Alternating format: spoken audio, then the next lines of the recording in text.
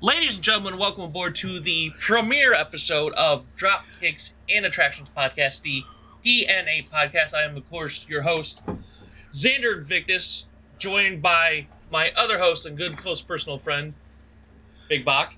How we doing? Okay, so this is a interesting, different concept of a podcast. So the basis is, as you can tell by the DNA logo that you're looking at right now and the actual DNA name, this is a combination podcast. As most people do realize how pro wrestling and pop culture are intertwined like a DNA strand. They are each one half of a double helix. So that is what we're looking at right here. We are going to do a weekly podcast. However, all the information will be bi-weekly. What I mean by that is we are starting with wrestling.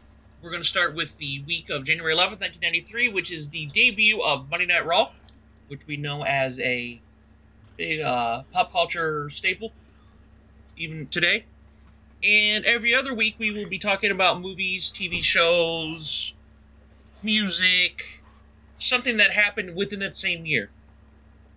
So, this will be either your favorite weekly podcast or your favorite bi-weekly podcast. So, myself, Xander Invictus, I've been watching wrestling for well over 30 years. Ever since I was a small child. I do remember watching it pre-Raw by several years. And I also trained for a couple years at House of Glory, which just had their event. Matter of fact, at this recording, they just had their latest event yesterday.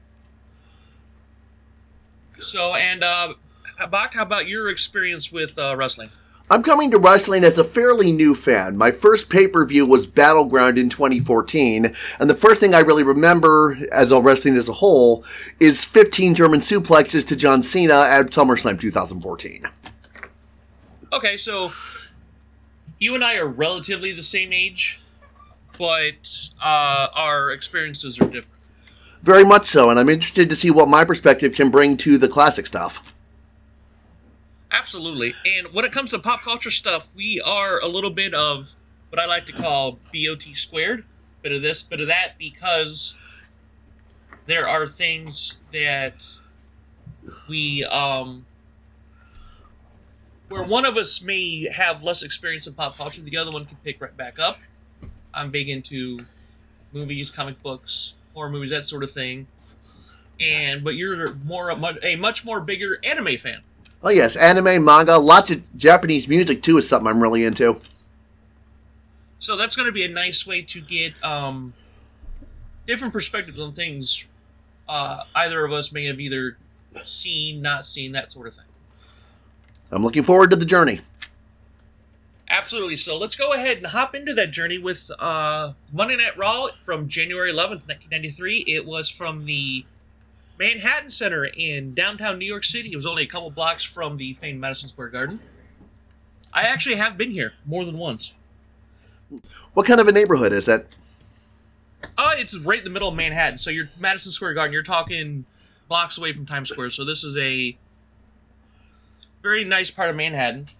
Matter of fact, I used to go to Planet Fitness right around the corner from the opposite end of Madison Square Garden. So, the Manhattan Center, it is a concert venue. Most people, especially if you're a Ring of Honor fan, which is when I used to go to this a lot, they would use the Hammerstein Ballroom, which was the larger ballroom on the ground floor. Matter of fact, GCW just had one of their more recent shows at the beginning of the year there with a sold-out crowd. But this is not the Hammerstein Ballroom. This is another ballroom, and it is actually a few floors up, and it's a smaller one. Even funnier, the one time I did go to see this, it was the one time Ring of Honor did not do the Hammerstein Ballroom, because while we were there for the show, the exact same time was a Demi Lovato concert, ironically. So they were there doing a concert, so which is why we didn't have the larger ballroom, which was funny watching two separate lines for two separate shows, two radically different groups of people. The dichotomy was probably pretty interesting. Oh, it was. You get all these guys ready to watch wrestling, and then the other line was small children and their parents. Lines couldn't have been more different. But anyways, the smaller ballroom, not only was it a very narrow staircase, the elevator they used, not very big. You would only be able to fit a few people. And if you watch the extras of the Monday Night Raw 10th anniversary DVD set, they interviewed former referee Mike Chioda. And he said they used to have to take the ring and all that sort of things up this very small elevator one piece at a time. Because it was not a freight elevator size. This was even small for elevator standards. I would have expected them to take the stairs. Was there none available? It was not for anybody that's put together a ring knows that one, they're heavy. The pieces are heavy. I've had to do this several times. And two, it's not like it was like the Friends episode. You couldn't pivot around the corners with the way the stairwell was made with these long like metal beams and wood planks. Okay, I gotcha. So they had to do one piece at a time, which there's a lot of pieces to a wrestling ring. So that was, I can just imagine that was a pain in the ass. And they would have to do this for every taping while they were at Hammerstein. I take it were there a lot? At least at the very beginning of Raw, they did the first several months. They were at least at the Manhattan Center. They would occasionally do shows elsewhere, but this was kind of like their hub for the very beginning of Monday Night Raw. Okay, I gotcha. So why don't you go ahead and take over and introduce us to the show there, Bach. Alrighty, the show starts outside with Sean Mooney reporting he accosts Bobby Heenan trying to enter, who's been replaced by Rob Bartlett as one of the hosts of the night. Yeah, absolutely. Like Bobby Heenan, one of my all-time favorite managers, and while I was in wrestling training, somebody I used to watch. Very funny, and this was going to be a recurring segment we saw throughout the show, where Bobby Heenan would try to come in, sneak in, because the show was sold out. It was so sold out that even Bobby Heenan, who was a member of the commentary team, couldn't even get in. And he would try different. We'll discuss it throughout the show, but we'll have different. He'll have different disguises. I believe there was mention that Rob Bartlett at the time was a New York radio personality. Yeah. I'm just gonna go ahead and say it right now. He might have been my least favorite of all time commentators, because I get what WWF at the time, WWE now, was trying to do. They were trying to push off Raw as more of a live, edgy, anything can happen. This is uncut, uncensored. So they brought in a guy, Rob Bartlett, who was considered somewhat of a shock jock at the time, who had done some work with late radio host Don Imus. Rob Bartlett could give a shit about being there, honestly. Because you could tell he was not there. He was just there for the paycheck. You can tell he didn't care who the wrestlers were. He was always making jokes for no reason. He was messing up the names, probably on purpose. It was awful. Yeah, I could tell that from watching this episode. He was trying to force it. Yeah, and fortunately, he was gone within the first few months of the show, so. Alrighty, so after the Bobby Heenan segment, we go inside to Vince McMahon, known as the CEO now, and Randy Savage, along with Ron Bartlett. Yeah, but at the time, he was just a commentator. Not many people really knew at that moment. Yeah, so our three commentators give us a quick overview of the show, and we get right into it with the first match of Koko B. Ware versus Yokozuna. Yeah, and so Yokozuna was still relatively new. I believe he was in his first year. He was still on his undefeated streak as a monster. Yokozuna was also not Japanese. He's a part of the famous NOYE wrestling family, where like Roman Reigns, the Usos, The Rock. The Rock is half black, half Samoan. His Samoan half is from this. Basically started by former tag team champions and Hall of Famers, the Wild Samoans. So basically, if you're part of this wrestling family, they still have to this day have members of that family wrestling all over the world. Yeah, no. Yes. The The match itself is not particularly, nothing really important happens. It's a squash match. Sure, but hold on. Let's go back to Coco Beware first. Okay. Coco Beware was basically at the twilight of his career. Was member of the high energy tag team with Owen Hart at the time. And you may not look like he may not have had the look for it, but this man was incredibly agile. I remember when we were doing research for this, he was able to do a missile drop kick off the top rope and land on his feet. That's really impressive. I've never seen that before. And on top of that, which we'll get to him here in a little bit later in the episode, he was in a early match with Rick Steiner. This was before either one of them were in WWE. You know, Rick Steiner went for a power slam. Not only did Coco Beware roll through the power slam, he was able to lock in a small package out of it, and I've never seen that counter before. That sounds really impressive. I'll look forward to seeing that. Yeah. So, as you were saying, it was a very short match. And because basically the idea was we're still trying to get Yokozuna over as this huge monster who's just tearing through the roster. Yes, at this point, he is actually undefeated. Yes, he's still undefeated. And how long did you say the match went? 3 minutes, 45 seconds. And it was basically all Yokozuna, which I wouldn't expect anything less. He, of course, was accompanied by legendary manager and former tag team champion in his own right, Mr. Fuji. How long were they together? Do you know? He was, at least for the majority of Yokozuna's first run, or the first part of his run in WWE, Mr. Fuji was there. And for those that do not know sumo wrestling, which I'm not too familiar, but I do know this fact, Yokozuna is actually a term in sumo wrestling which basically stands for their grand champion. So basically he's coming out and he's calling himself grand champion. Especially this was a big deal because the Royal Rumble itself isn't in 2 weeks. Right, and yeah, at this point, Yokozuna has declared for the Royal Rumble, so he's got his eye on the prize.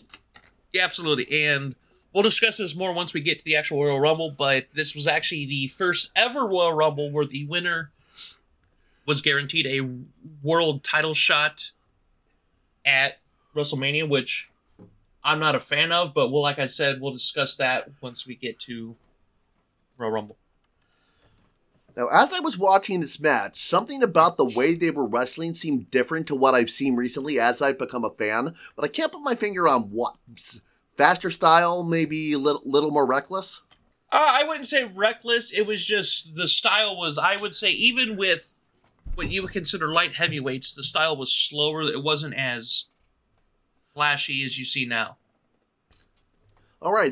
Yeah, now you said it like that. That's fair to say. Yeah, and then once we talked about it at this top, and we'll probably talk about it throughout. Rob Bartlett sucked.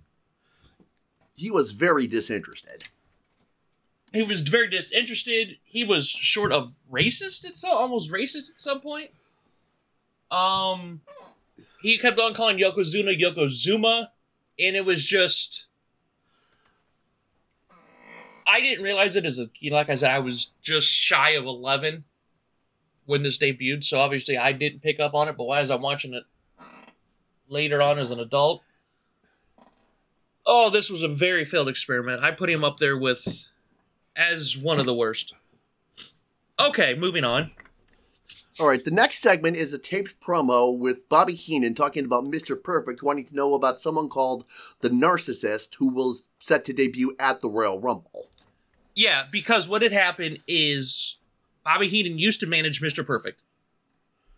And during the Survivor Series 92, which was just a couple months, prior to this, it was supposed to be a match between Razor Ramon and Ric Flair versus the Macho Man and the Ultimate Warrior. This was one of the many, many documented times that the Ultimate Warrior walked out, left, fired. So they needed a partner. Macho Man wanted Mr. Perfect, who had always been a heel this entire time. And Bobby Heenan talking to him, and Mr. Perfect's like, you know what, I accept, let's do this. And this was basically the beginning of Mr. Perfect's face turn, which is weird, but somehow it worked because goddamn was Mr. Perfect good. As the saying goes, strange times make for strange bedfellows. Absolutely. And the match was actually pretty good if you go back and watch it. Now, the next match on the docket is the Steiner Brothers versus the Beverly Brothers. No, it was the Beverly Brothers, it was the Executioners. You believe you're talking about the Executioners. So, the Executioners, which actually was the Steiner Brothers, Rick and Scott, who are the father and uncle of current NXT champion Braun Breaker. And you can obviously see where he gets all his stuff from. But the Executioners were two enhancement talents, Dwayne Gill and Barry Hardy. Now, Barry Hardy, as of doing the research for this episode, is actually still active in the independents in the Northwest, Western Ohio area. As in, gosh. I remember seeing events he was supposed to be at right before the pandemic hit. So he's still quite active.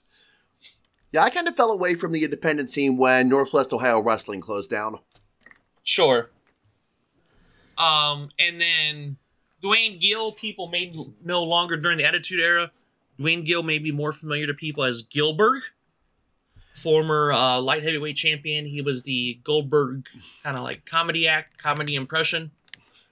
And I believe it's still open, but at one point he had a wrestling school in the Baltimore area. So he's still somewhat active in wrestling. As this match is going on, we see Doink in the crowd with his arm in a sling, possibly a result of something else that happened off screen. Sure, this was supposed to be they were working towards a feud with Crush. And there was supposed to be this whole thing where, oh, he's injured, he can't fight, we can't feud, and they're building towards eventually they're going to have a match with each other at WrestleMania 9. But he was obviously an evil clown. Because clowns are inherently evil. And so we're just going to capitalize on that. And for those that don't know, the original Doink, there was a few Doinks under the face paint. The first Doink, one we see here, was Matt Bourne, who was a big name in the Pacific Northwest area back in the day. And WCW fans might also remember him as Big Josh, the lumberjack with the dancing bears. Like, he actually would come out sometimes with bears. Interesting. Yes. So, according to the match, once again, this is a lot of matches you're going to see for the very beginning of Raw. We're all like this. You're going to have one decent match between two of the quote-unquote named wrestlers, and the wrestlers were their squash matches against enhancement talents.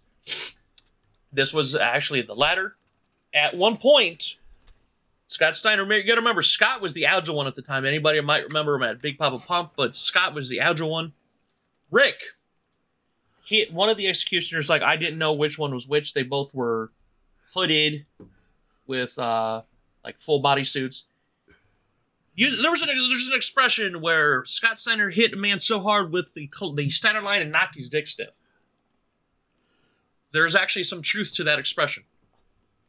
I was a combat medic for several years in the Army, and there is something called a priapism, where if someone can suffer enough trauma suddenly, they, for lack of a better term,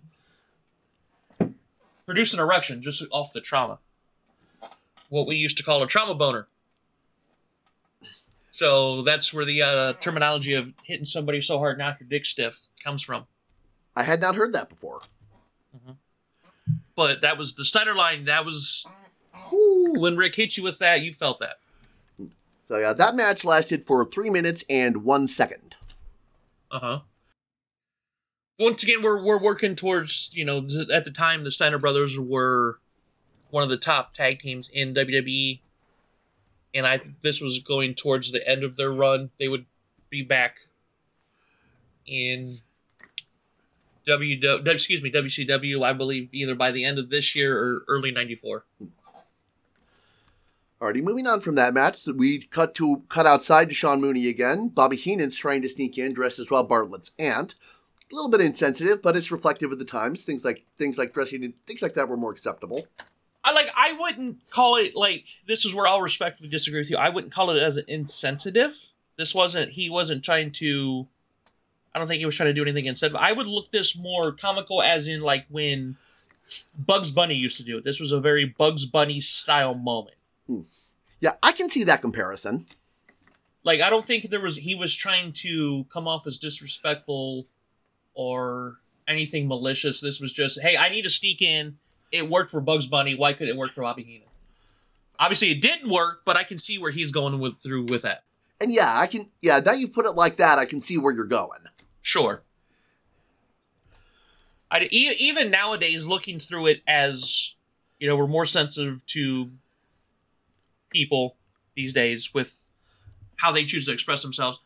Even with those proverbial glasses, I didn't see anything offensive with this. This was just like a gentleman's prefer blondes or Bugs Bunny type thing. All right, moving on from that, we now have a promo for Razor Ramon and Bret Hart, who will be facing each other at the Royal Rumble. Can we talk? This was an in-ring promo with Vince McMahon conducting the promo. Can we talk about how 90s Razor Ramon's shirt was? That was probably one of the most 90s things I've ever seen. Yes, and I should watch Saved by the Bell even. Yeah, this was a good promo. It was very short. Once again, this Raw at the time was only an hour, and it was an hour up until, I want to say, 96, 97 maybe? So, but basically the idea of the promo was Bret had just won the world title in Canadian Thanksgiving in November of last year, or was it October, I believe. October is when they have Thanksgiving in Canada. Won it from Ric Flair at a house show in Canada. So he's in the middle of his first title reign. And Razor Ramon, basically the idea was, hey, I've only been here for 8 months and I'm where you're at, where it took you 8 years. I'm better than you. I'm going to win. During the course of this promo, we also see that Razor Ramon attacked Bret Hart's brother Owen on a previous show to try to get to Bret.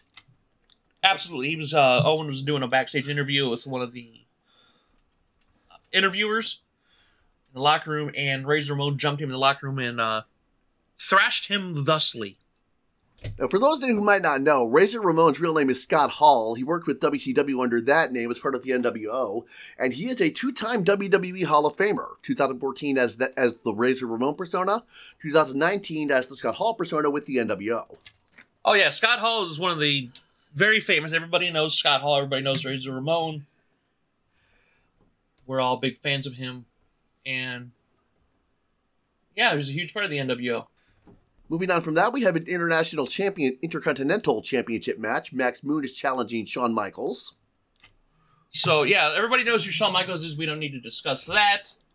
Max Moon at the time was a wrestler named Paul Diamond, but he was not the original Max Moon. Originally, when Max Moon was being developed and put together, was done by Conan. Everybody's familiar with Conan, especially from WCW. He was huge Lucha Libre legend as well. Still semi-active today in specific promotions, but the idea of Max Moon was a spaceman, and somebody like me, 8, 9, 10 years old, loved this guy, bright blue colors. He would come with a jetpack that would shoot streamers out of his wrists, smoke and everything. And I get the idea of the jetpack. It's supposed to be like, oh, I'm going to jetpack to the ring, which you really even can't do that now. But the thing that was hokey about it, it would shoot smoke. And while it shot smoke, he would hop up the stairs. It would shoot smoke again, and he would hop up the stairs again, which, not the best. But he was cool. Yeah, it certainly sounds cool. This was the longest match of the show, and it was actually pretty even for the most part. Yeah, unusually, this match actually went through a commercial break, was the first one of the night to do so. I believe it was the only one to do so as well. Yes, and this match was not a squash, and by virtue of that, it was probably the best one I saw all night. Sure. Paul Diamond really didn't have a lot going as his name himself in the wrestling. He was actually also known as one member of the Orient Express back in the day, who was also managed by Mr. Fuji, who we saw earlier in the show. Now, while this is going on, we have another segment with Doink in the crowd, and then we have Mike Tyson on the phone, some angle that's being played. For no reason. No, it was Rob Bartlett. For some reason, they're trying to do a interview with Mike Tyson, who was in jail at the time for his sexual assault charges. He was in prison, and they're trying to say, which I get, you're not trying to read too much into this. One, the Tyson impression was awful, but they're trying to say how he's watching this while he's in solitary confinement and was still able to talk to somebody on the phone while watching it at the same time while in solitary confinement. Yeah, you scrutinize it at all and it just falls apart. Oh, yeah, and this went on for, I want to say, a good third of the match. This had no bearing whatsoever. This didn't... Like, once again, they're trying to do the shock jock. Oh, it's uncensored. Anything could happen on Raw. And it fell flat horribly. But yeah, like I said, Max Moon had this for a good part of the match. Was actually even late, was able to land his finisher. He had what most people call it the steamroller, had Shawn Michaels on his shoulders, did a front roll with it. We saw later on Finlay would do it in WWE for a while, but it was the steamroller. That was his finisher at the time. And Shawn Michaels was able to kick out of it. Like I said, this was a fairly competitive match. Yeah, and then at the end, Michaels wins with a simple suplex, which I noticed very different from today, where pretty much any move that's not a defined finisher is kicked out of almost 100%. Sure, well, because at the time, like, he did land the super kick, but it was not known as the super kick or sweet chin music. It wasn't his finisher at the time, more of a setup or a trademark move. But the suplex, known as the teardrop suplex, was his finisher. So that was when he first started doing his first heel run to Shawn Michaels. That was his finisher. Alrighty, thank you for correcting me. All right, now this match lasted for 7 minutes and 56 seconds. And so I would be remiss, I believe it's right about here, but if we passed it, there was the Royal Rumble Control Center. Yeah, that comes up after Shawn Michaels and Marty Jannetty cut some promos on each other. They'll be facing each other at the Royal Rumble for the Intercontinental Championship. And we're going through that, and we, of course, were shown by Mean Gene Okerlund. My childhood voice of wrestling. He was going through, showing all the matches that are going on during the card itself, and then the Rumble, which he goes through a good amount of the participants. And some of them, I believe Mr. Perfect had a promo about how he's going to win. Mr. Fuji spoke for Yokozuna, about how Yokozuna's going to win. But my favorite one was done by Hall of Famer. You're going to see a lot of Hall of Famers, at least in this episode. Hacksaw Jim Duggan. I was a big fan of him as a kid. And you know how you're going to... You cut a promo like, oh, I'm going to go in there, no friends, 29 people, I'm going to win this, I'm going to WrestleMania.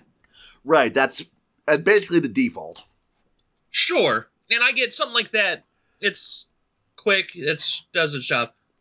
Good old Hacksaw comes in and goes, well, you know what, guys? Hacksaw's just going to come in. There's no friends.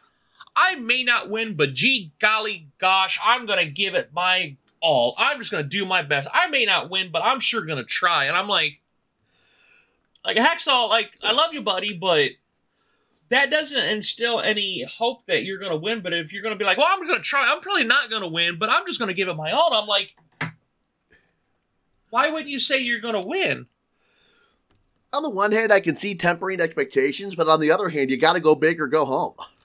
But yeah, this is like I said, this is the first Royal Rumble where the winner gets a guaranteed world title shot at WrestleMania. When you be like, yeah, I'm going in there.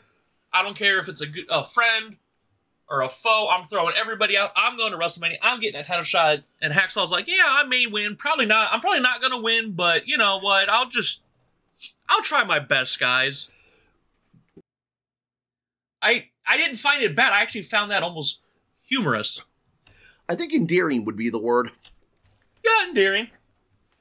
All right, now, moving on from that, we next have another Bobby Heenan segment outside. He's playing Rob Bartlett's uncle, a Jewish stereotype this time. Yeah, the very the Hasidic Jewish with the hat. He had the curls on the side. Yeah, big long beard.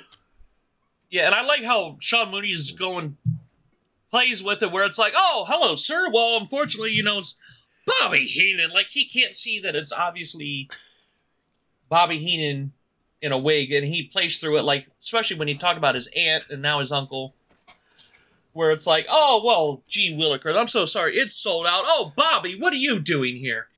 Like, I thought it was kind of, playing the straight man, it went well. Yeah, he actually says, oh, hey, Mr. Uncle, we saw your wife earlier. Yeah.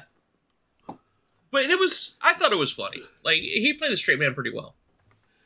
And the last match of the evening is Damien Demento versus The Undertaker, and both of these guys are enormous. Yeah, Damien Demento obviously was not long for the WWE. I honestly don't believe he was there a whole year. Maybe a year and a half. He was not there very long. And very odd gimmick. Very odd attire. I don't even remember him as a kid. We really don't need to say anything about The Undertaker because, it's The Undertaker. Legit one of the all-time greats. What I will say is that as this match is fairly brief, but The Undertaker is very mobile. Obviously, this is because he's that much younger since this is the 90s. Sure, he debuted in 91? No, I'm sorry, he debuted in 1990. And that would have been that year's Survivor Series, right? Yeah, it was that Survivor Series. He was Million Dollar Man's mystery partner. First, actually, Paul Bearer was not his first manager. It was actually Brother Love, Bruce Pritchard.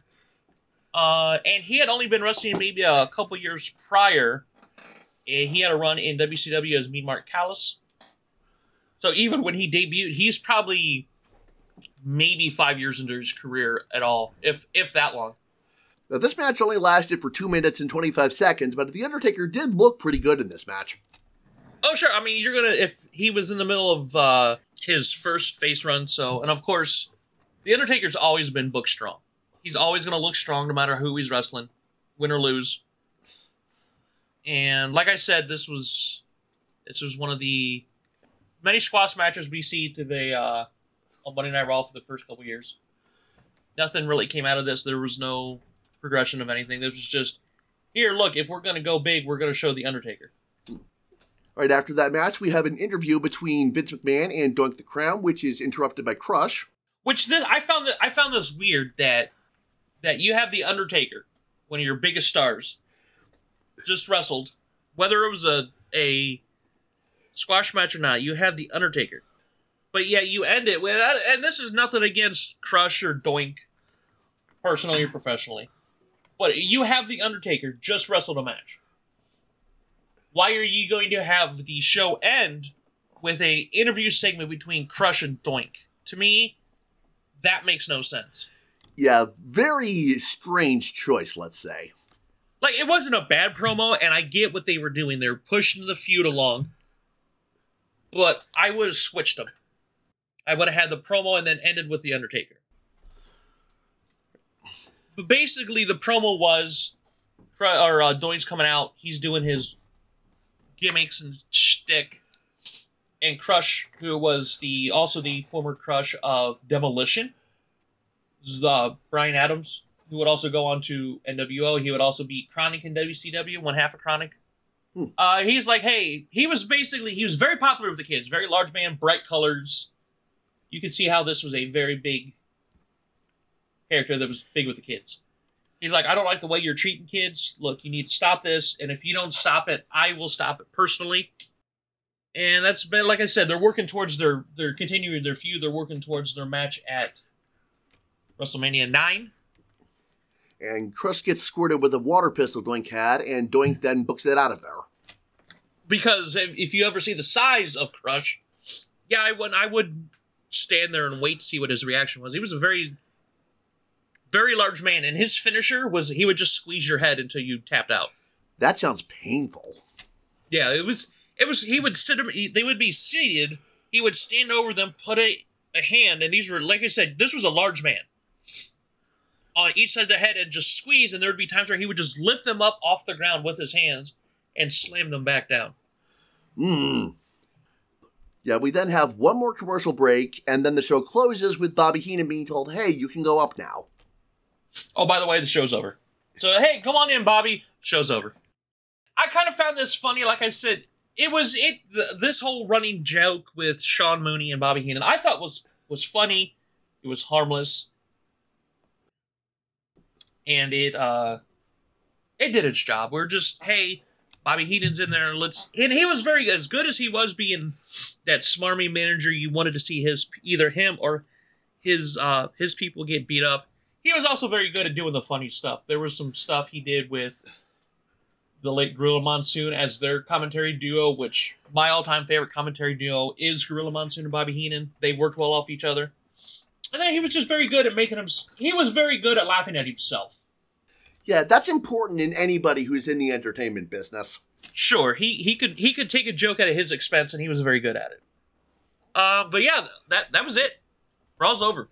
So compared to now, what did you think of this first episode of Raw? Considering it as it was the series premiere, I think it did what it needed to do. Obviously, it's not going to hold up compared to now, but that's kind of an unfair lens to look through. Sure, but as somebody who may not have watched it live and has only been watching wrestling regularly for less than 10 years, this might have been somewhat of a culture shock. Oh yeah, that's absolutely. This was a shock. Like the different wrestling styles, the different ways of cutting promos, the different interface, for lack of a better word, the graphics. Yeah, and they would revisit this when they would do like the retro Raw or the Raw Rewind type special episodes of Raw they do lately. They would bring back this stuff.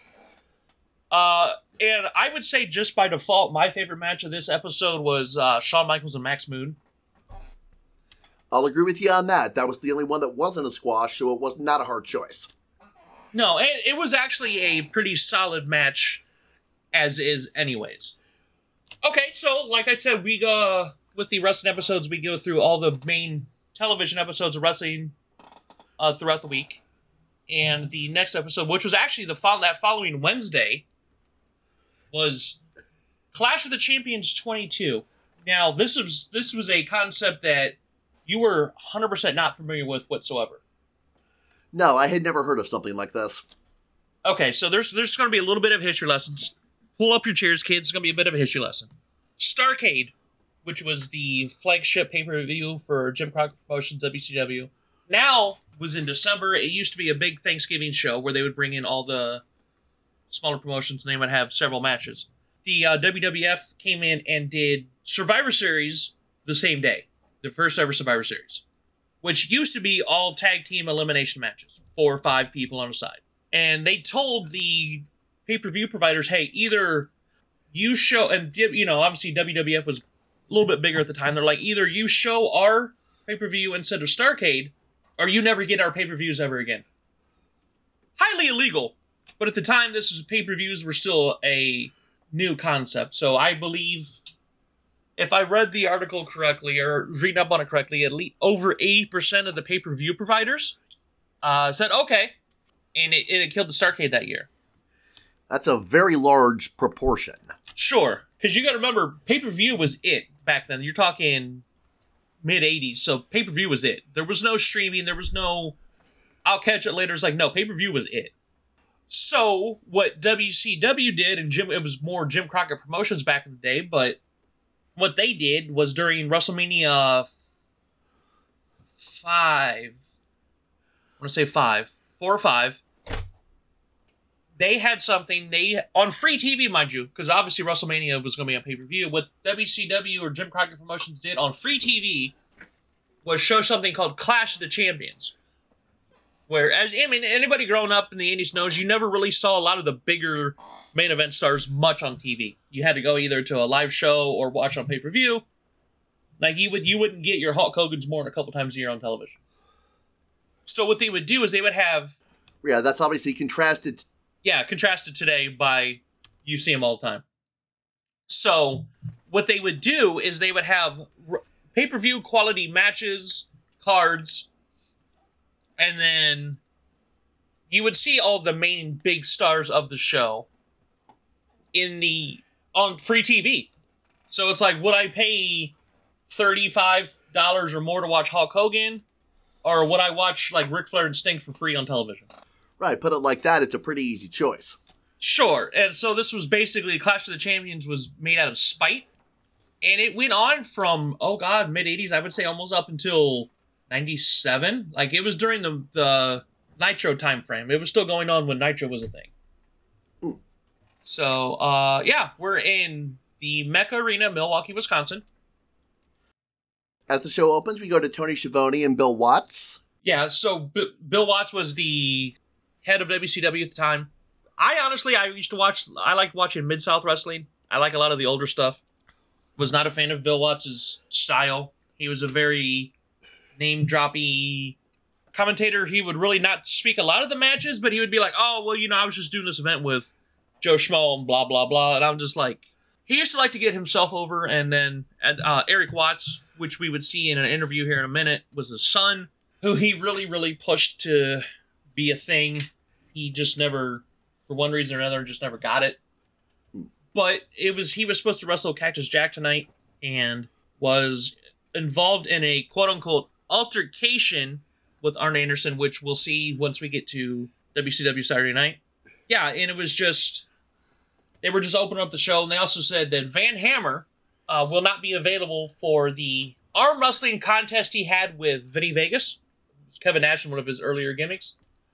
And I found this slightly humorous because, yeah, not only was Van Hammer scheduled to be in this he had won an arm wrestling contest.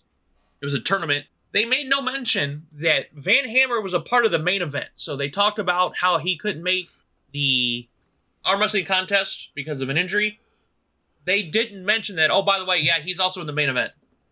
Which I think you would have mentioned the main event more than the arm wrestling contest, but hey, what do I know?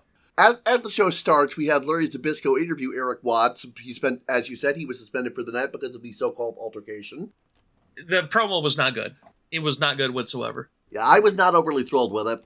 Like, I don't know, I don't remember, because once again, I don't remember watching this live, so I don't remember if this was a live interview or a taped interview, but in the interest of being nice, this was not a very good promo. Moving forward, we have our first match of the night, Johnny B. Bad versus Cactus Jack. They had tagged together at a previous event, Lethal Lottery, which didn't go well. Well, yeah. This is what I liked, is that Johnny B. Bad is going to be Eric Watts' replacement.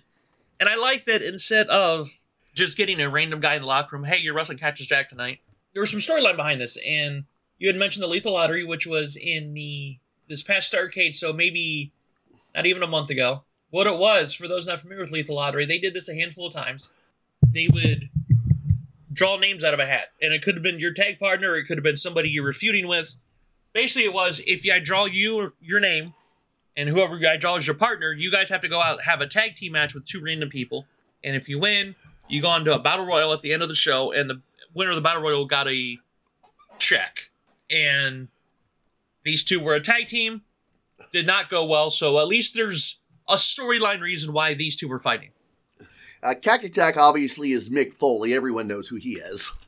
And Johnny B. Bad would go on to WWE as Mark Marrow. Yeah, I know the name, but I don't know anything about him. Sure, he was great. He would come in. He was first known as the Wild Man, Mark Marrow. He's a very accomplished boxer. He was a Golden Gloves champion up in the Buffalo area. So over there for a while, he would also have somewhat of a boxer gimmick in WWF. But this was he was basically Little Richard in WCW. I can see that. Now that's literally like he was Little Richard. And the funny thing is when he was signed by WWF, that's why he was signed. Vince McMahon liked the gimmick. He had no idea that Johnny B. Bad. The story goes that he had no idea that Johnny B. Bad and Mark Marrow were two different people. Interesting little anecdote there. Yeah. And he's no longer in wrestling, but Mark Marrow is actually now a very accomplished and well-respected motivational speaker. He goes around to different schools and talks to kids about, trying to, do what you can to be a better person, sort of thing. So, props to him for that. Yeah, absolutely. That's a great career to go into. Sure. But yeah, this was, I believe, 3 minutes. Do you think you have the time? Yeah, 2 minutes, 53 seconds. And you know what? This wasn't a bad match for a sub 3 minute match. Yeah, there's some talk early in the match about their contrasting styles. Johnny wants to wrestle. Jack wants to take it to the floor, as it were. Sure. And even for sub 3 minutes, I think this actually was a decent match. The whole idea that is Johnny B. Bad would have more of a... They were both risk takers, but Johnny B. Bad's risk taker was more of a flashier one than Cactus Jack. I'm just going to, beat you with me. And up until the very end, Johnny B. Bad was in control basically this whole match. The end of the match is Johnny misses a sunset flip, and then Cactus Jack hits an elbow drop for the pin. Yeah, like that was... They said during the replays, you make one. Sometimes it only takes one mistake, and that's what it was. He went for that top rope sunset flip, which was... One, it was kind of impressive for the time, and two, it was one of his big moves. And, all it takes is that one mistake to capitalize, and, Cactus Jack comes away with the win on this. After that, we flash back to Tony Schiavone with news of the new NWA champion, the Great Muta, who's defeated Masahiro Chono at the Tokyo Dome, and he's apparently going to be on WCW Saturday Night at some point. Oh, yeah, I was an absolute massive Great Muta fan as a child. I mean, I still am to this day. He's actually active to this day. He's now, last I checked, is wrestling in Pro Wrestling Noah in Japan, but yeah, still actively wrestling to this day. Because he was one of the first two Japanese wrestlers I ever saw. And they were both in WCW. It was him and Jushin Thunder Liger, who retired, but he only retired maybe more than a couple years ago. So these guys were very active up until very recently. Right after that, we have a music video about staying in school, which introduces Too Cold Scorpio. Oh my god, this video. It's great. It's super cheesy, but we do need to talk about this video. Because Too Cold Scorpio was just recently a new guy. And you got to consider, the moves that he was doing in 1993 were impressive because you weren't seeing these moves in 1993. He was doing the corkscrew leg drops and 450s. Nobody was doing that. This guy was very innovative of what we see today. Who, by the way, once again, still wrestling up until this day. A lot of the high-flying stuff, did he innovate that or did he bring it over from somewhere? Or I know he had extensive time in Japan, but once again, everybody, there's really nothing new in wrestling because it's been around for so long. But at the time, he was doing stuff that no one else was doing. You saw maybe top rope stuff. You maybe saw a splash, a crossbody, an elbow drop, leg drop, something like that. You weren't seeing 450s. You weren't seeing the corkscrew leg drops. You weren't seeing... Very, very rarely would you ever see a moonsault at this time. But, so this was highly impressive. And he's still doing these moves to this day, by the way. He just wrestled a couple weeks ago. Where's he wrestling now? He's wrestling in the independents all over the country. Still phenomenal shape, given 30 years later. But yeah, he still wrestles at a high level. We do need to talk about this music video. Because what it is, it's a bunch of kids playing basketball. And some girls come up and go, "Hey, aren't you guys supposed to be in school?" And they're like, "Nah, we're skipping school. We're going to the arcade." And here comes this very, funk beat with even, female backup singers. And this limo pulls up out of nowhere. This white limo. And out comes Too Cold Scorpio. And he goes, "Aren't you guys supposed to be in school?" He's like, "Nah, we're not going." And he goes, "No, you need to study. You need to go into school." He's like, "Come on, we'll go, I'll take you to school." And the kids are like, "Are you letting us ride in the limo?" He's like, "Nah, I'm making you walk." But they don't walk. They start stepping. They get into a dance number. And I'm like, hey, cool on you for letting the kids, telling the kids, hey, stay in school. Do what you need to do to be a good kid. And I get you may not want to let them ride in the limo. I get it. I've been in limos. They're very nice. And you're like, you know what? We're going to walk. Cool. But if the kids are already late, why are we doing a dance number all the way to school when you just told the kids, you know what? Just start walking. Yeah, just a pure ball of cheese, and it was entertaining. Yeah, that's what it was. It was entertaining. He was actually wrestling Scotty Flamingo, who would go on to much greater success as Raven in ECW. So this was the future Raven. Wild contrast to his gimmick and style in WCW as Scotty Flamingo. Very flashy, smirks and lots of neon and... "Ha, look at me, I'm Scotty Flamingo," as opposed to the very dark, brooding, nihilistic Raven. Yeah, as the match starts, we see Scorpio very maneuverable in the ring. Announcers also pointed out he loves to attack from the apron to the floor. Oh yeah, some of the moves he was doing was, if you're looking at it nowadays, even if you're looking at it nowadays, you realize my man was doing this in '93. You're like, this is impressive.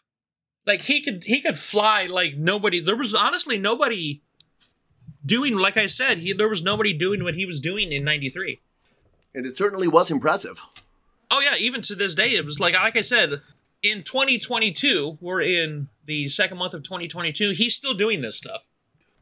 I can't even imagine the kind of conditioning it takes to stay in that kind of shape for that long. Oh, he basically, I mean, obviously he has less hair, but just, I haven't been able to watch a full match, but just when I've been able to see, he can still do these, like, regularly, and they still look nice. Like, he's been kept himself in, you know, fantastic shape. He's been able to keep up his abilities to where he can still do this 30 years later. And that's really impressive. With a style like that, you would think his body wouldn't hold up. Oh, as far as I know, it has, because he's, whoo. So, but yeah, we're going back and forth on this match. This was a very back and forth style match. One of the things that was of note to me was that using the flat of your foot was legal. I don't know why that would need to be clarified. Yeah, you got me on that one. Also noted that the 5 count before disqualification on the ropes choking was a thing this far back. Probably goes all the way back to the beginning of professional wrestling. For the most part, that's always been a thing that you've always seen. That way, you know, it's just a good way to milk when the bad guys are doing something very heinous. Right, I got you. Toward the end of the match, Scorpio hits a flying 180 crossbody splash from the top rope, which I would expect to end the match, but Flamingo actually kicks out of that. Oh yeah, like it almost looked like a Twisted Bliss almost. Yeah, I can see that comparison. It kind of reminded me of somewhat of a modified Twisted Bliss that Alexa Bliss would do later on.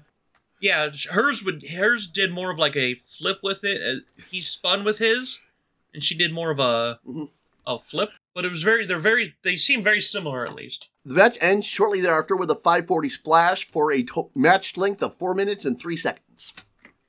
Yeah, and they did a lot. They were able to get a lot in 4 minutes.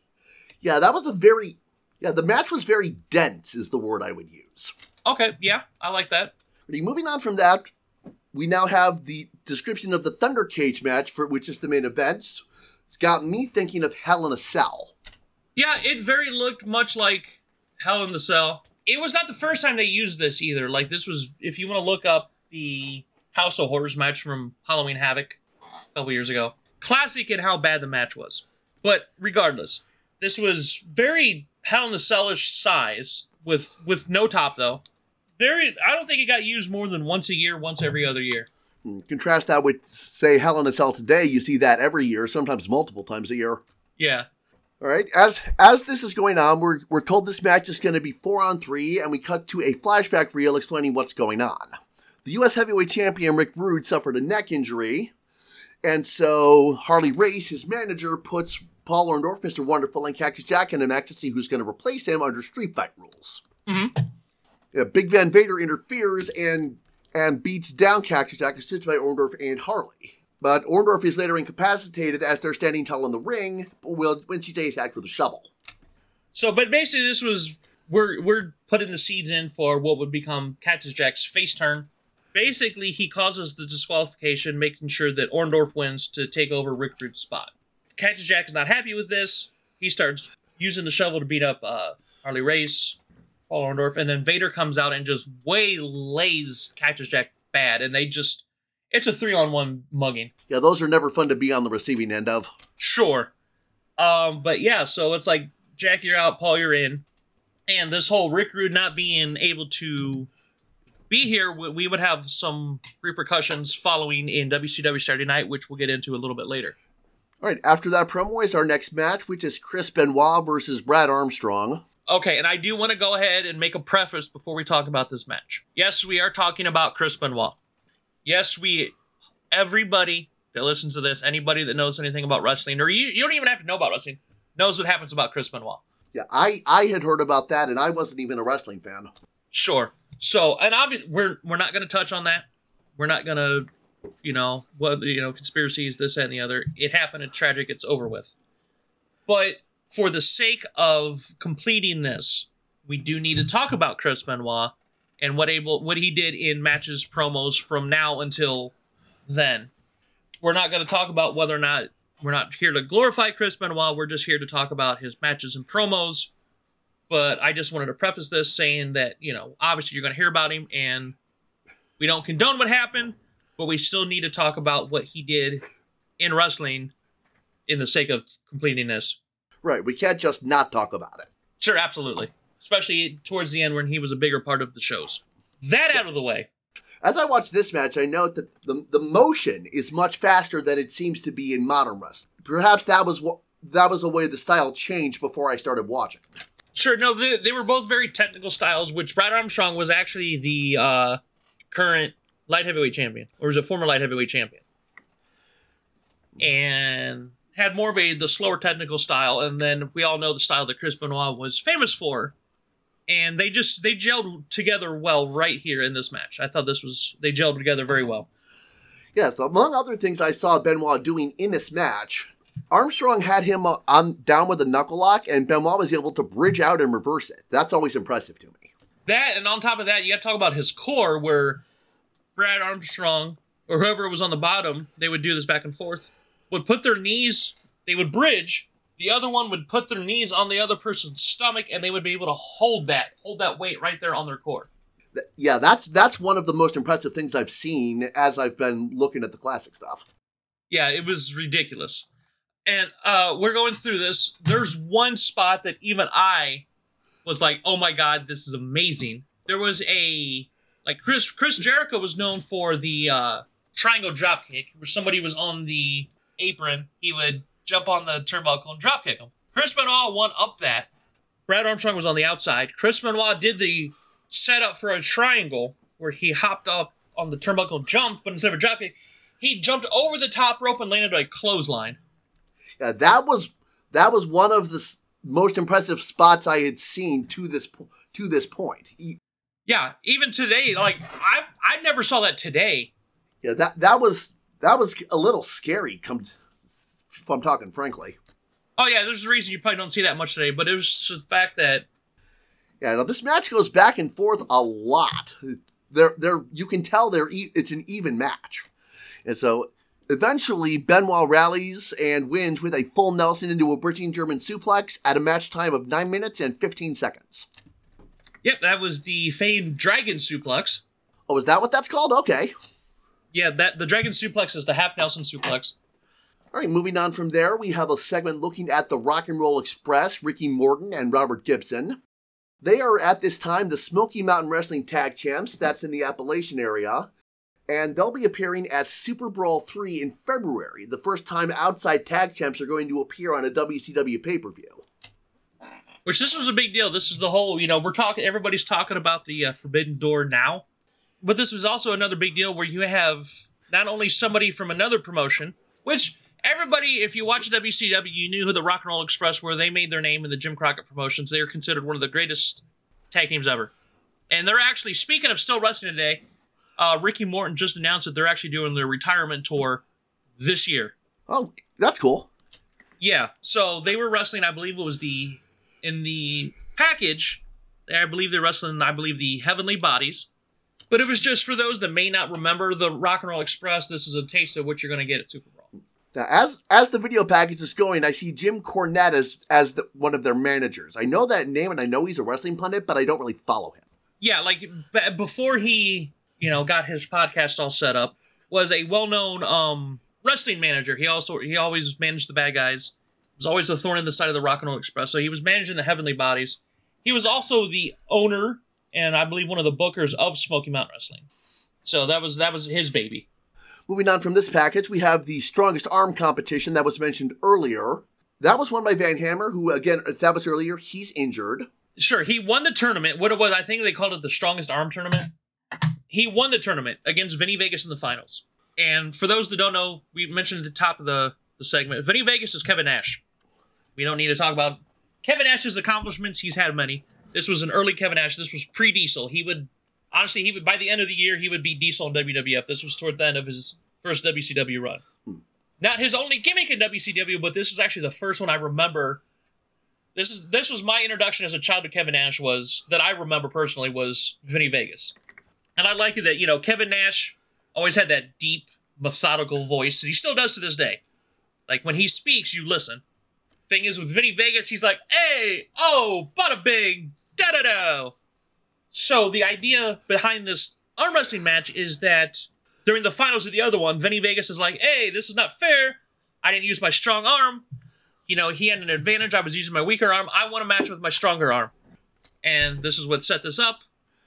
Yeah. His opponent in this, Tony Atlas, didn't get to compete in the actual tournament and was put in here to replace Van Hammer, I believe. Yeah, who was legit one of the, at the time, at his prime. By the way, Tony Atlas, another Hall of Famer. You got to consider how deep Hall of Fame-wise we are at this time frame. Tony Atlas, legit, not only was he one half of the first ever all African-American World Tag Team Champions back in the day, was legit massively strong at his peak. He was one of the strongest men in wrestling at one point. So this was not just anybody. This is a guy that has he's got some meat in the muscles. Their builds appear fairly similar at a glance, maybe a slight edge to Tony. Yeah, like Tony was more of he was the bulky weight, and Vinny Vegas or Kevin Nash was leaner, but you also got to consider, those that may not realize, before wrestling, Kevin Nash played basketball, so he had more of a basketball player's build. Did not know that. While Tony Atlas, Kevin Nash played basketball in college, so you can see where he has more of a basketball player's build, while Tony Atlas's was more of a bodybuilder's build. This segment goes fairly quickly. Vinny wins pretty uneventfully. Yeah, this was more of a segment, less than a match. Yeah, so then we have a ad for WCW main event, which I believe was a Saturday night program at this time. WCW Saturday Night was their flagship show, and you would get stuff like main event, pro, that sort of thing. Gotcha.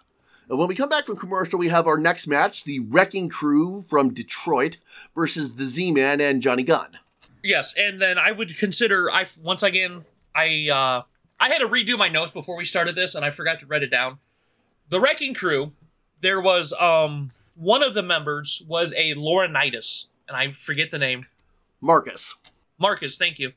If the name Laurinaitis rings a bell, not only is Johnny Laurinaitis from, People Power, his brother also was Animal from the Legion of Doom. So there was a lot of wrestling in the Laurinaitis family. And his nephew would go on to not only be a fantastic player at Ohio State University, he would have quite the career in the NFL. So the Laurinaitis is very athletic family. A lot of pro wrestlers and football players. Yeah, I remember the Laurinaitis from OSU. I can't remember his first name, though. I believe it was Joe. But yeah, he went on to have quite a successful career in the NFL. So the Laurinaitis has made some big dudes. Now this match starts off with Z-Man and Rage doing some chain wrestling. Sure, and the thing was, if you notice that Johnny Gunn and Z-Man were kind of like matching with her attire, and their theme song was kind of like an instrumental of Sharp Dressed Man by ZZ Top, they were trying to do a gimmick where it was they were doing promo videos where they were going to like, salons and like fancy clothing stores where it's like, hey, we're ladies' men, we dress nice, we're good-looking dudes, the ladies love us. It wasn't a flashy ladies' man gimmick, it was somewhat subtle in the ring, but the promo videos were like, hey, we're driving nice cars, we shop at expensive stores, we're good-looking men, and so that was the idea. I haven't seen any of those promo videos yet, but I see where it's going. Yeah. They were done. The tag team was done by the end of the year. I believe they had one of their last matches at Halloween Havoc of 93. Now, one of the more an early spot is Rage presses Z-Man above his head. That's got to be really hard. Oh, yeah. Press slams are always fantastic to watch, especially when it's not a smaller man. Like, Z-Man was not like a large man. He was more of the faster light heavyweight style, but he also wasn't a tiny man either. As the match progresses, we have Johnny knocking Rage and Fury down with a double clothesline suicide dive over the top rope. That was really impressive to see. Oh yeah, this was another one of those moves that was like, it would be somewhat impressive now, but in 93 you're like, oh my god. And then after Johnny does that, he sits on the apron, grabs the top rope, and levers himself backwards up and over it back into the ring. That's core strength, right?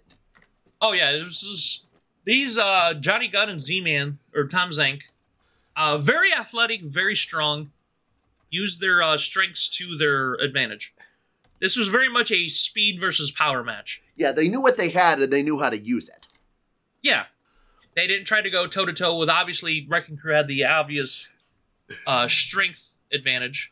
As the match moves on, there is a series of Irish whips, and Z-Man gets sent into the neutral corners, and then Fury goes up, and hits a flying axe hand. Following that, series of power slams, and then the match ends with the Wrecking Crew's double team finisher, the Wrecking Ball. Yeah, so for those that are not familiar with this maneuver, it was basically, if you remember when Ron Simmons or Farouk would be in WWF and he did the Dominator, which was kind of like a gut-wrench powerbomb. It was basically one of the members of the Wrecking Crew would do that while the other one would come off with some sort of like sledgehammer blow off the top rope. Kind of like a little bit more power and momentum with the powerbomb. I liked it. And I get, a lot of people may not have liked the Wrecking Crew. They weren't around very long. I think they were around for about a year or so, at least at this time frame. I liked them. I thought they did their job well. They were just two big, mean, massive dudes. And it's just sometimes you watch that one wrestler or that tag team that you just, something about them, you're just like, I like that. There's something about it I like. Yeah, the match on whole seemed pretty standard for this era. Yeah, it was good. And the Johnny Gunn and Z-Man did their flashy stuff. At one point, one of the Wrecking Crew came off the top and Tom Zink kicked him in the face, like he got some extension off a kick to the right, caught him right in the chin. I think that was right when Fury hit the axe handle. They hit each other at that. Sure. And it was, they did the rolls, they had the power versus the speed, but there was just, you ever watch a wrestler or a tag team that has that intangible, you're like, I don't know what it is about them, but I like them? Yeah, I get that. Yeah, that's how it was with the Wrecking Crew. It's like, there's something about them, I can't put my finger on it, but I like those guys. Yeah, next segment is Larry Zbyszko interviewing the World Tag Team Championship challengers Brian Pillman and Steve Austin. Sure, there is one thing before we do talk about this that we glossed over, that we were talking about the main event later on in the evening, the Thunder Cage, that we had the 4-on-3 advantage, and then we had a promo backstage with Harley Race, Barry Windham, Big Van Vader and Paul Orndorff, and the Barbarian. And they were talking about how they had the advantage, but they're like, Harley Race looked at Barbarian and said, hey, we know you're friends with Cactus Jack, you're out. Which I did, and then obviously the Barbarian is pissed, he just got booted out of the main event. He just straight picks, and Harley Race was not a small dude.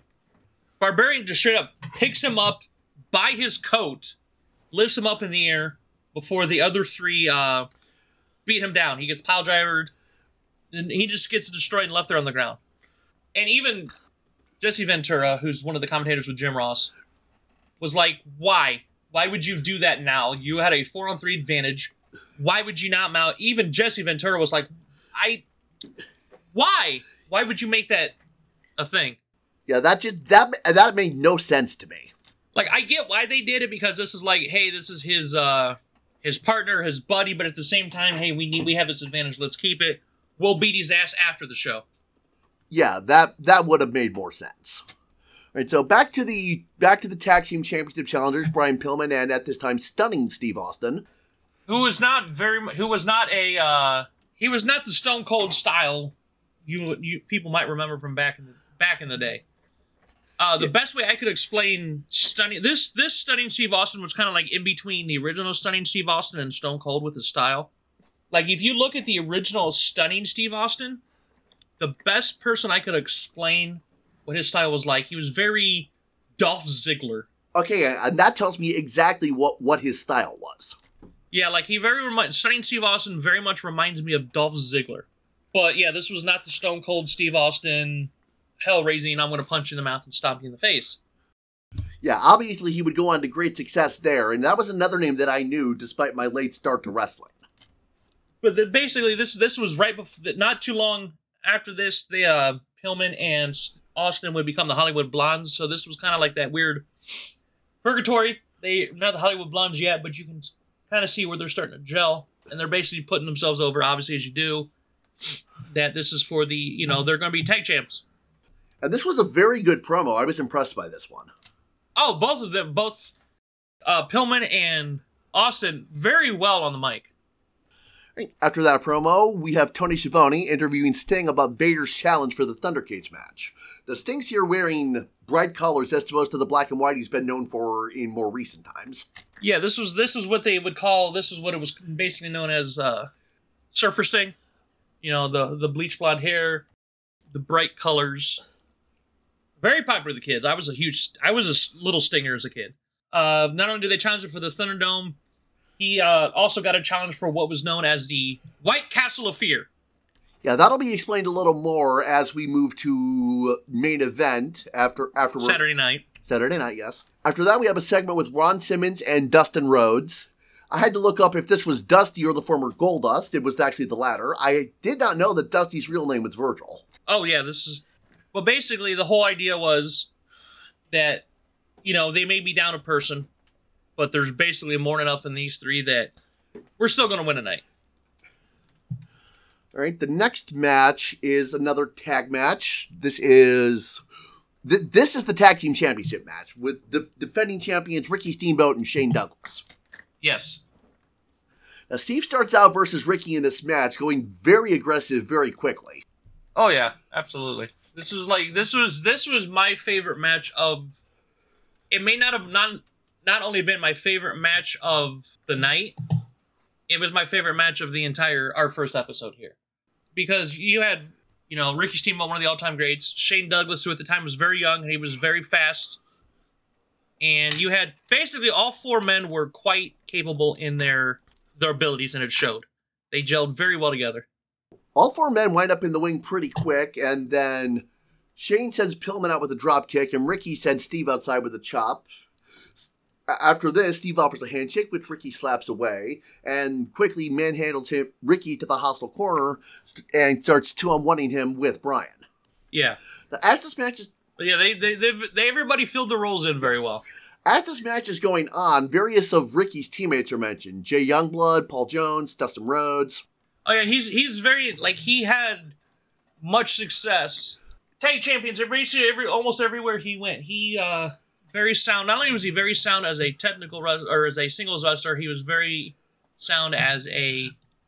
Tag team? Tag team wrestler, yes. All right, as the match progresses, we have some chain wrestling. Austin gets pulled to the hostile corner, so Steamboat and Douglas can do some tag attacks. A couple of rapid cover attempts. Austin bridges out of a jackknife cover to a vertical base. As I said, I love seeing that.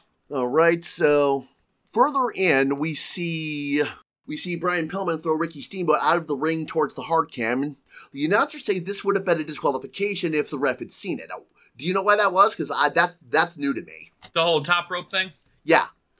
Because when Bill Watts took over WCW, there was a lot of old school rules that he brought in that just didn't really fit the time frame, because it's always a thing. You can always go forward, you can never go back when it comes to wrestling.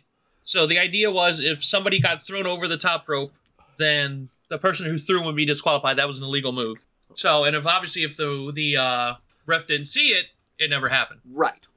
All right. So, match continues.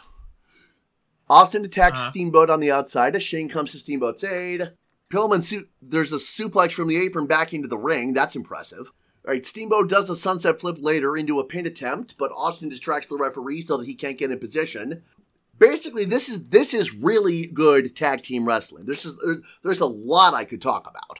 Oh, this is classic tag team wrestling. Unfortunately for this match, it eventually ends in a disqualification when Austin gets the tag belts and attacks Shane with them. And I get why, sometimes the disqualification doesn't work, but sometimes you need it. And I felt that I would have liked to have seen an actual finish. Right, so Douglas is busted open by that hit. And Pillman and Austin go crazy with the tag titles, eventually walk out with them. Yeah, because they start whipping him with it, like, severely. And Steamboat comes in and actually gets on top of his partner. So they decide to whip him too until some of the good guys come out and break it up. And obviously we're continuing the feud for the tag titles. And the bell-to-bell time on this match is 13 minutes and 46 seconds, the longest of the episode so far. Yeah, and they got a lot in that 13 minutes too. Yeah, I'll agree. That was another very dense match. Yeah.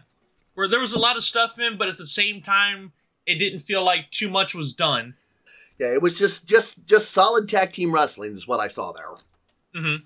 All right, next we have another interview with Harley Race and Vader, and Ron Simmons comes in. Harley Race attacks him. Yeah, because what had happened, a little backstory here. Ron Simmons last year, which would have been 92, won the title from Vader because Sting was supposed to wrestle him. He got attacked by Jake the Snake. They had basically a drawing to see who would fight Vader for the title that night. Ron Simmons won the raffle, won the match, mind you, with a power slam on Big Van Vader, which was impressive. And Ron Simmons is credited as the first ever African-American world champion in wrestling. So this was a big deal back then. And then that December, Big Van Vader wins, hits a shoulder breaker, pins him, and wins the title back. So this is basically Ron Simmons is like, look, I'm coming for the title. We're going to beat you tonight, and I'm coming for that title. I'm getting my title shot back.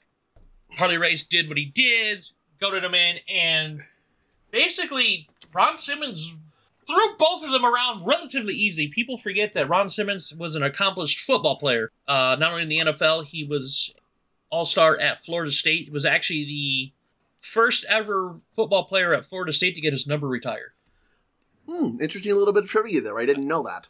Yeah, he was I believe, defensive lineman, so he had the strength and the power to be able to pick up Vader like he did. I believe he even spine-busted Vader.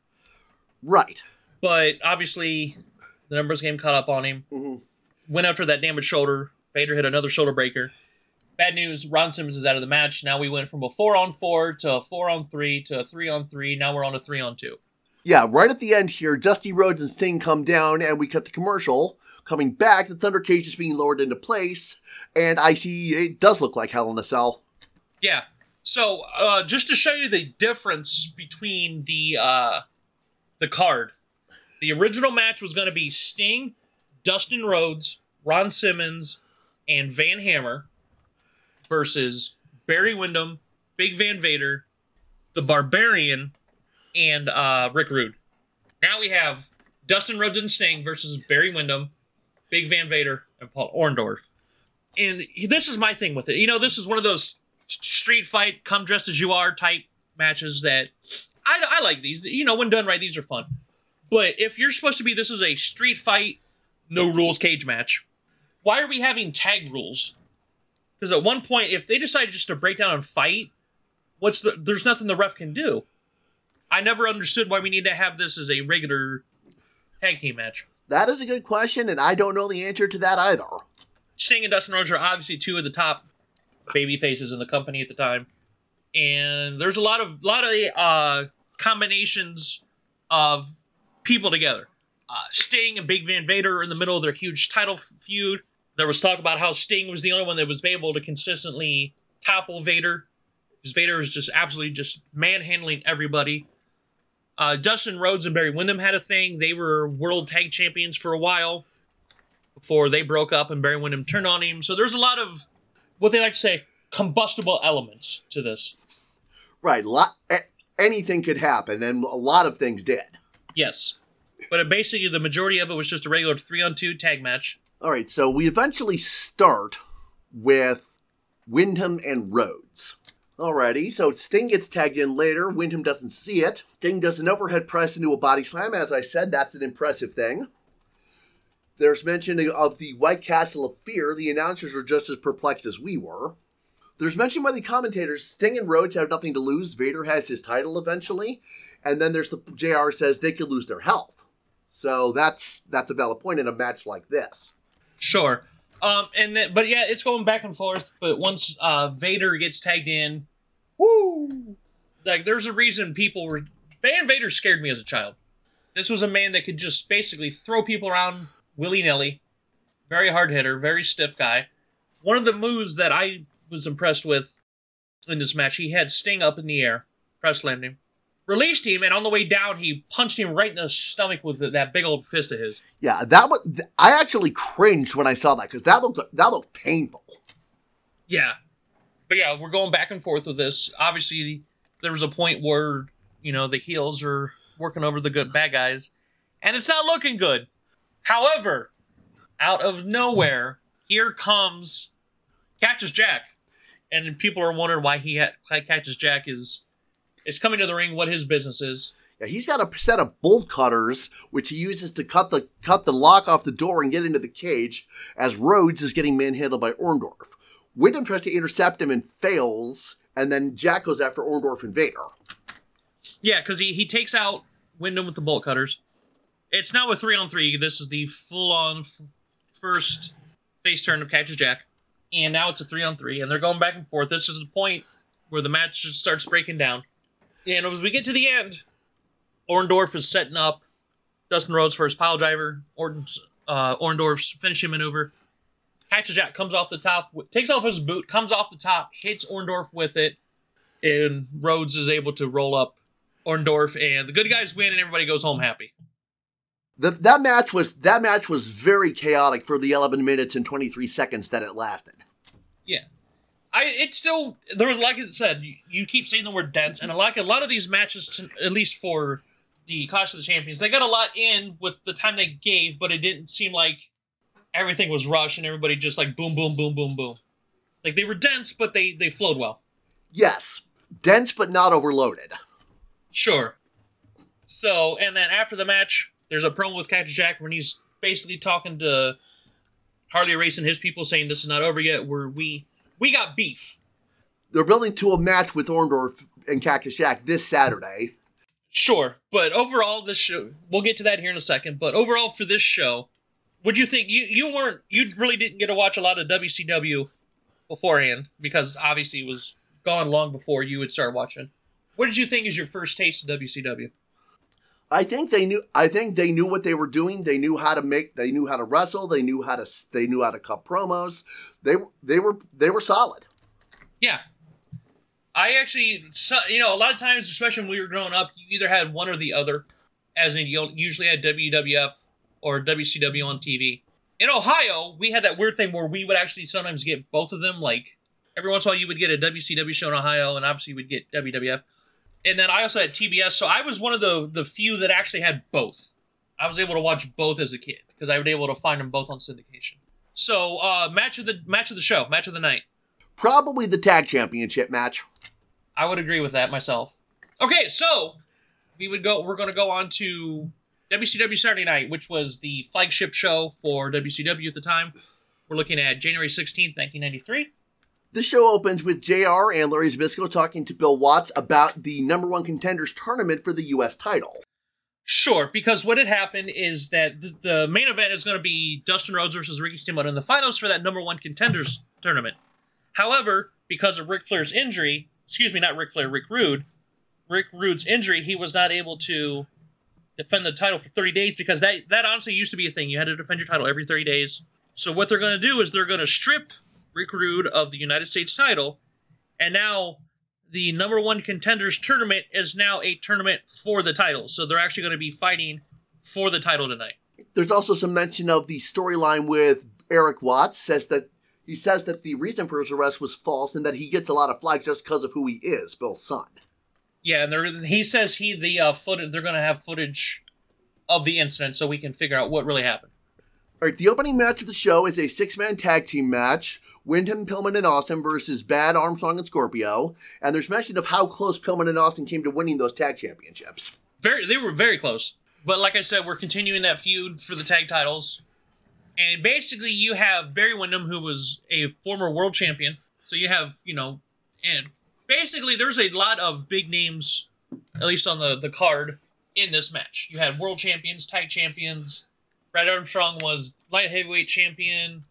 Like, there's a lot of pedigree and credentials in this opening match, and it was good. It did what it did. Yeah, not sure I'd call this one dense. Little less so than the other ones I've said, but it did what it needed to do. Actually, for the good half of this, the good guys have taken over, going back and forth. The bad guys will take over for a little bit. Mainly the quote-unquote face and power for this was Johnny B. Bad.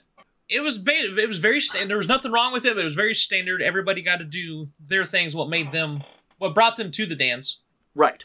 And as we get to the end, it breaks down as most of these tag matches do. Brad Armstrong has Barry Windham up, ready for the side Russian leg sweep, which was Brad Armstrong's finisher at the time. Before he is taken out by Ryan Pillman, Barry Windham is able to land his Impaler DDT. and get a win for the bad guys. And that is a match time of 8 minutes, 24 seconds. Yeah, once again, I think it flowed well. Everybody got their stuff in. And then we cut right back to an interview with Barry Windham, who he said has a vested interest in the main event. And he goes, maybe I'll come and make a visit. You never know. Yeah, and he's saying that Dustin Rhodes and Ricky Steamboat both let him down and both cost him the tag titles at some point. Yep. By the way, Barry Windham is also in the Hall of Fame as a member of the Four Horsemen, because Barry Windham was a member of the Four Horsemen at one point. Alrighty. There's a flashback to Clash of the Champions with Vader's invitation for Sting to the White Castle of Fear. They replay that promo. And from there we move into the next match, Vader versus Tim Dixon. Yeah, oh my God, Vader murdered a man. This looked like a murder. Yeah, 3 minutes and 24 seconds. And Vader just absolutely pillar to post, mop the floor, any metaphor you want to use. This poor man. Woo. Yeah, I feel sorry for that guy. Yeah, Vader finished it with his powerbomb. That off the shoulder, it's actually known as the Thunderfire powerbomb if it comes off the shoulder like that. Interesting little note there. Yep, you would see that. He would use it like that. Sid Vicious would do his version. Japanese legend, the great Sasuke, would do this version. So yeah, this version was... A handful of people would use these. It was known as the Thunderfire powerbomb. All right, after that, we have Teddy Long interviewing Ron Simmons, whose promo boils down to, holding the title is addictive and I'll do whatever it takes to get one back. Yeah, absolutely, because he was like, Teddy, you know what I can do, because Teddy Long used to be a manager.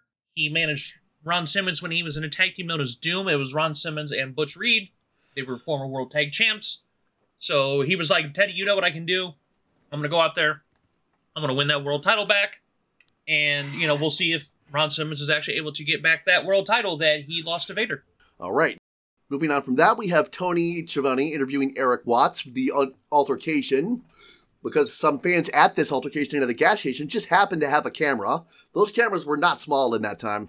No, we need to dissect this this promo or this video, because we're going through and it is. I get you want to meet a wrestler, they run into him at the gas station, great, and I also get that you want to, hey, let's get a picture, but I don't know why it's ironic, and I get. It's wrestling, suspend your disbelief. But, so, Dad brings out the camcorder, and this girl, at the time, she looked maybe, about 8? 8 or 9, I'd say. Yeah, somewhere between 7, 8, 9 in year range. You meet a wrestler at the gas station, it happens. I ran into a wrestler at Dunkin' Donuts one time after a show. So they're just like, hey, you want to get a picture with him? Hey, do you mind if I bust out this big-ass camcorder just for no specific reason? Instead of, the old school cameras. Cool. So, they're getting a picture, and the part that I found weird... Well, okay, one of the things I found weird. The dad asked the girl if she can kiss Eric Watts. And I'm like, might just be me. I was like, hey, can I get a hug? Cool, great. But it's like, hi, mister, can I kiss you? And I'm like... I found that weird. That's just me. Yeah, that's very weird. Hug, I get it. I want to hug a wrestler. I'm like 8 years old. I'm a favorite wrestler. And then, while this is going on, mind you, we're in public, this is a public gas station. Arn Anderson pulls up in his car. He goes, hey, you want to fight? So they start to fight. And once again, in a regular fight, wrestling moves really aren't a thing you want. If it's supposed to be, I'm not gonna power bomb you or choke slam you in a gas station fight. We're just fist fighting. We're getting in a fist fight. Right.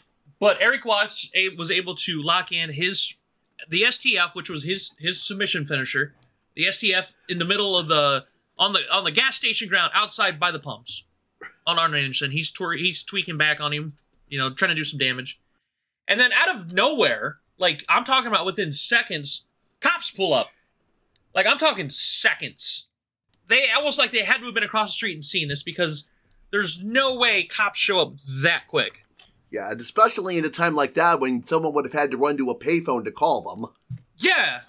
So, once again, I get it's 93, blah, blah, blah, but there was just so many things about this that wasn't for me. There was too many plot holes for me to...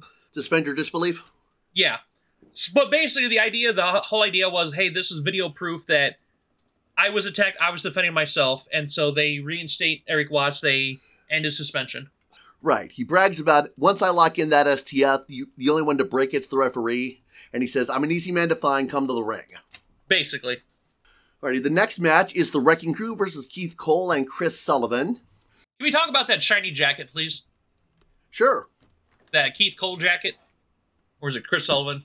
One of them. Gorgeous jacket. All the gold sequins and flashy and sparkly. I love that. I would rock that now. Yeah, that jacket was absolutely gorgeous. Fabulous! I would wear that now, and you know I would. Indeed, I do know that. You know, as I was watching this, one thing that stood out to me, Cole kind of looks like Guile with a mullet. Yeah, from a mullet to a flat top. And so this is a pretty standard match again. Cole and Rage start. Cole tosses himself at Rage a few times, eventually knocks him down. The teams are going back and forth. Fury eventually antagonizes Sullivan into getting into the ring and then takes Cole to hostile territory while the ref is getting Sullivan backed out. Then Rage is tagged in, gets some corner splashes, and eventually Sullivan goes manic and takes out both of them. But then Fury tags in again without Sullivan seeing, and they hit the Wrecking Ball. 5 minutes, 25 seconds. This was a quick match. Not super quick, but it was for the Wrecking Crew. We're putting on the Wrecking Crew because we find out as not too long after this, they are going to be taking on the Rock and Roll Express at Super Brawl. So obviously we want to make the Wrecking Crew look as good as we can. But once again, I like those guys. Mm-hmm. They definitely knew what they were doing. Yeah. All right, next segment is Tony Schiavone interviewing Dustin Rhodes, who says, I've waited a long time for this, Ricky. You better be on top of your game because I'm going to be on top of mine. Yeah, they were, like I said, they were both good friends in real life, but also on TV. They were good friends. And it's like, look, I know we're friends. You know, this is for the title. It's not just for a title shot now. It's for the title. We're friends. We're going to be friends after this. But just know, once the bell rings, I'm going to win. We then cut to the Super Brawl 3 Control Center. Great Muta's going to defend the NWA title there. I bet that's going to be a fun match. Yeah, well, yeah. Like I said, I was a huge fan of the Great Muta, especially when you're like 7, 8 years old and you see this guy spewing mist out of his mouth, all the face paint, how quick he was. Like I said, he was the first person I ever remember seeing do a moonsault. Oh wow! So this guy actually mystified me as a child. After that, we have an interview with Ricky Steamboat, who says pretty much the same thing Dustin said. Show no mercy because I sure won't. And there was one thing about this that I really liked that Ricky Steamboat said, is that he knew he was coming towards the end of his active wrestling career, and I think it was within the next year or two. But basically he said, look, I'm older. I know that these moments aren't going to come to me as often as they used to, so I'm going to take advantage of this any chance I get. Right. Now, moving on from that interview, we have a 38-second match between Max Payne and Rick Savage. Very quick submission to end that one. Yeah, Max Payne, which, to me, looked like he had the most basic creative wrestler, before I do all the flashy stuff, outfit, simple black hair. He also had, hair all over the place. He came out playing guitar, came in and German suplexed the guy, locked in the painkiller. That was the name of his armbar, Fidjawara armbar. And I believe you said it was, 38 seconds? Yes. 38 seconds. German suplex, armbar, over. Moving on from that, we have Larry interviewing Vinny Vegas, who calls out Van Hammer, who has not responded. Yeah, and what I like is, Vinny Vegas is still doing the, hey, oh, I'm walking here type thing. And he was like, oh, maybe I'll have some of my boys come down and make a visit. Oh! And I'm like, I'm glad that they got Kevin, I almost said Kevin Smith. Kevin Nash do his normal voice, once the Vinny Vegas ran its course, because it was very, even for a fake gangster gimmick, it was, the voice was just so cheesy. It's like if he was a French wrestler, he'd be like, oh, I'm going to beat you up. Oh. That's how goofy it sounded. Oh yeah, that kind of got me cringing. Yeah, that was just like, oh, I am French. I shall beat you thusly, ho. That's how hokey it sounded. All right, moving on from that, we have Cactus Jack talking about Cactus Jack and how he got involved in the Thunder Cage match.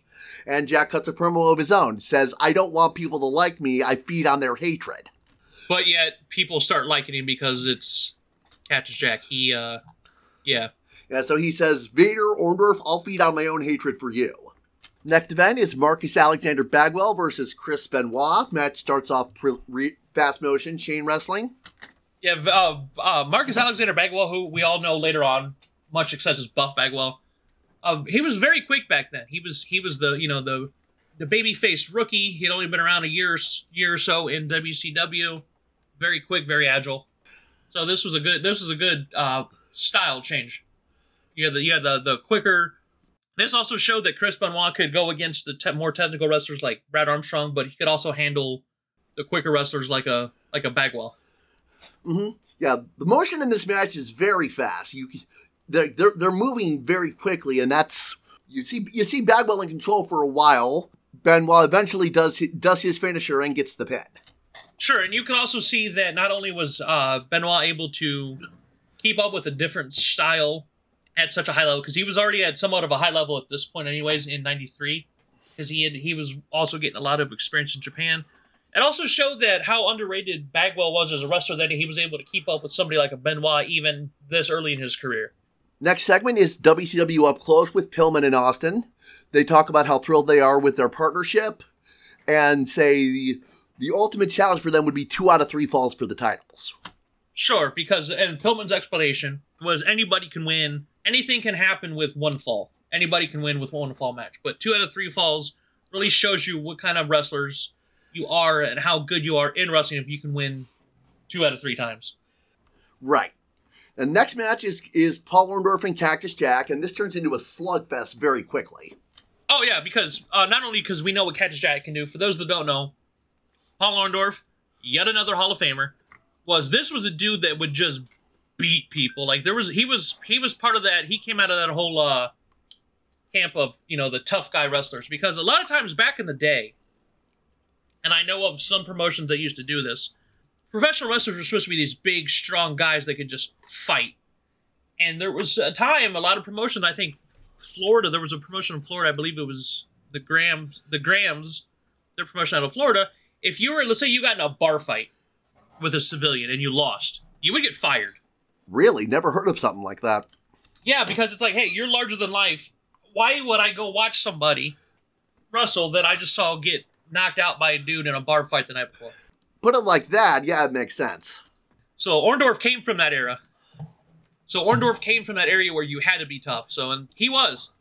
Right now, there's for a while there, he's not giving Jack a chance to get back into the ring, and they fight outside for a while. Jack goes for a splash and flips over and out as Orndorff dodges.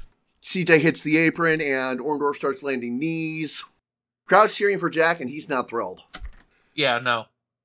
Jack gets thrown into the referee by Orndorff late in the match, but no disqualification. That's unusual. It goes on back and forth. Mm-hmm. And the eventual end is a disqualification as Vader attacks with Harley Race on the outside. Sure, and then the funny thing about this is going through, he's getting double teamed, and people are shouting. They want Sting, Sting, Sting, Sting, because they're expecting Sting to come out because of his feud with Vader. But Barbarian comes out, and you almost kind of feel like the crowd deflates a little bit when Barbarian comes out. But it made more sense for Barbarian to come out because that's supposed to be Cactus Jack's buddy and tag partner. Of course, he's going to come out to help defend his partner as opposed to Sting. Right, yeah, that makes sense. Yeah, so they're continuing that whole quadrilogy of people. Alrighty, that match lasted for 9 minutes and 48 seconds, and we move right into Steamboat and Rhodes for the U.S. Heavyweight title. Yeah, like we mentioned earlier in the segment, that this was supposed to be the #1 contender for a shot against Rick Rude. Unfortunately, Rick Rude had an injury where he was unable to defend it, so they stripped him. So now the winner of this match is going to be the new United States champion. And by God, was this match good. Yeah, this was ridiculously good.